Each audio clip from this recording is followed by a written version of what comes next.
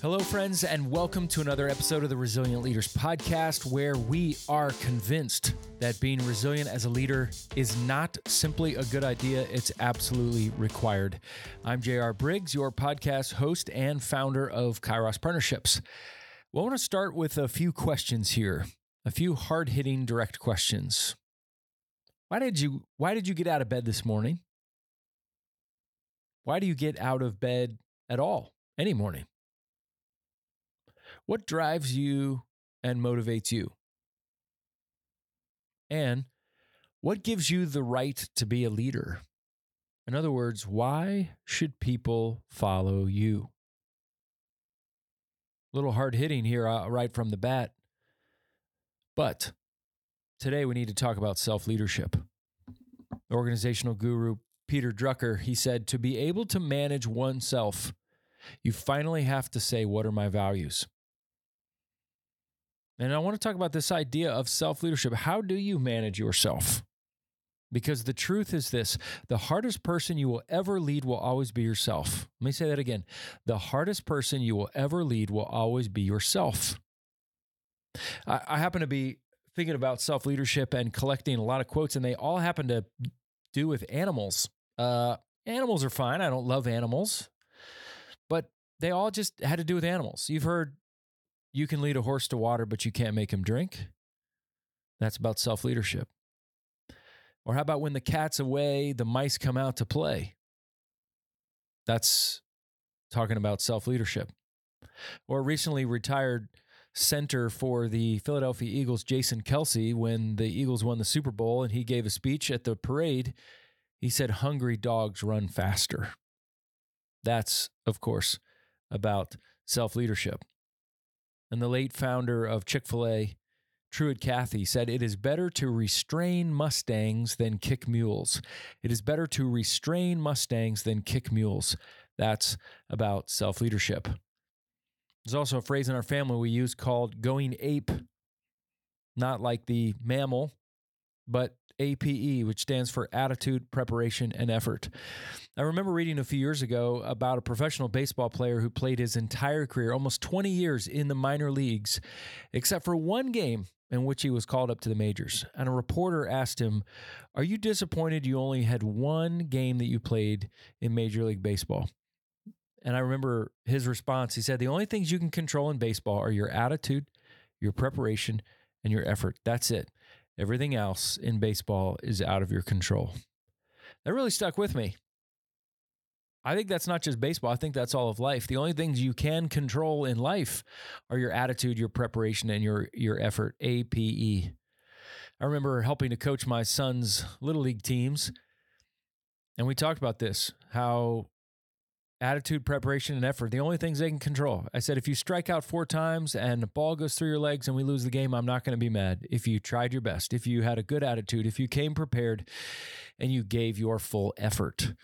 My sons, who are 17 and 13, when it comes to schoolwork or tests or midterms, I always say, did you give it your all? And if they gave their all, regardless of what they got, I am okay with that.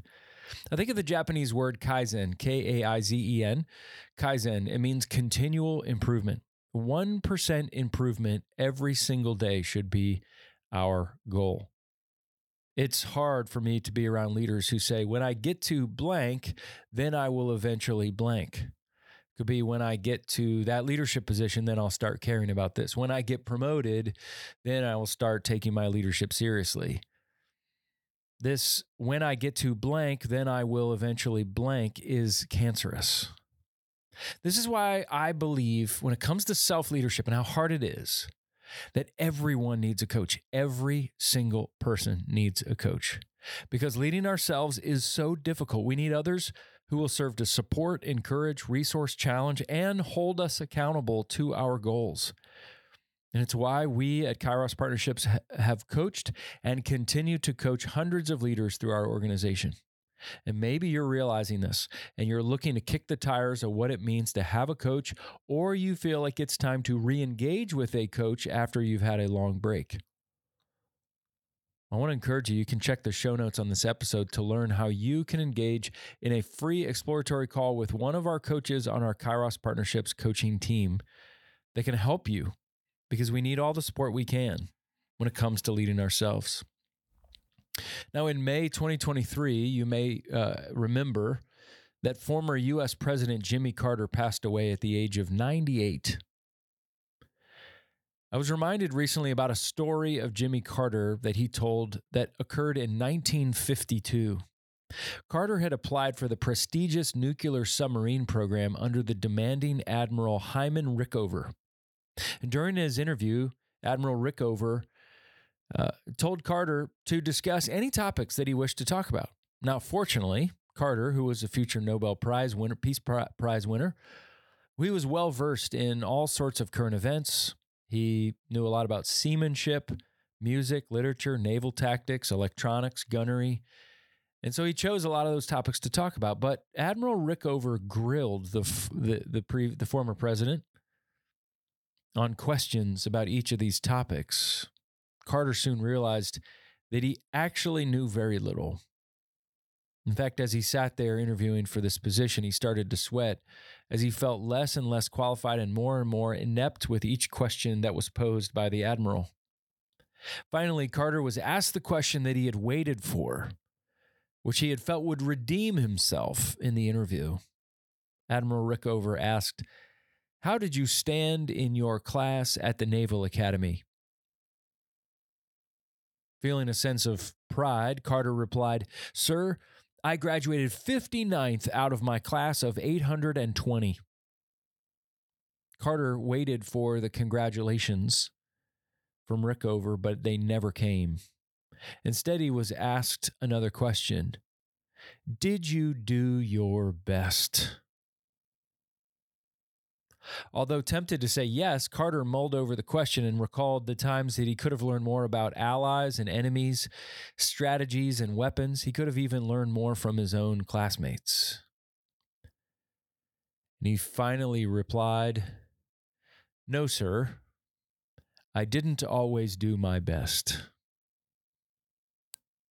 And Admiral Rickover then turned around his chair to promptly end the interview and asked one final question of Carter that haunted him the rest of his life. Rickover asked, "And why not?"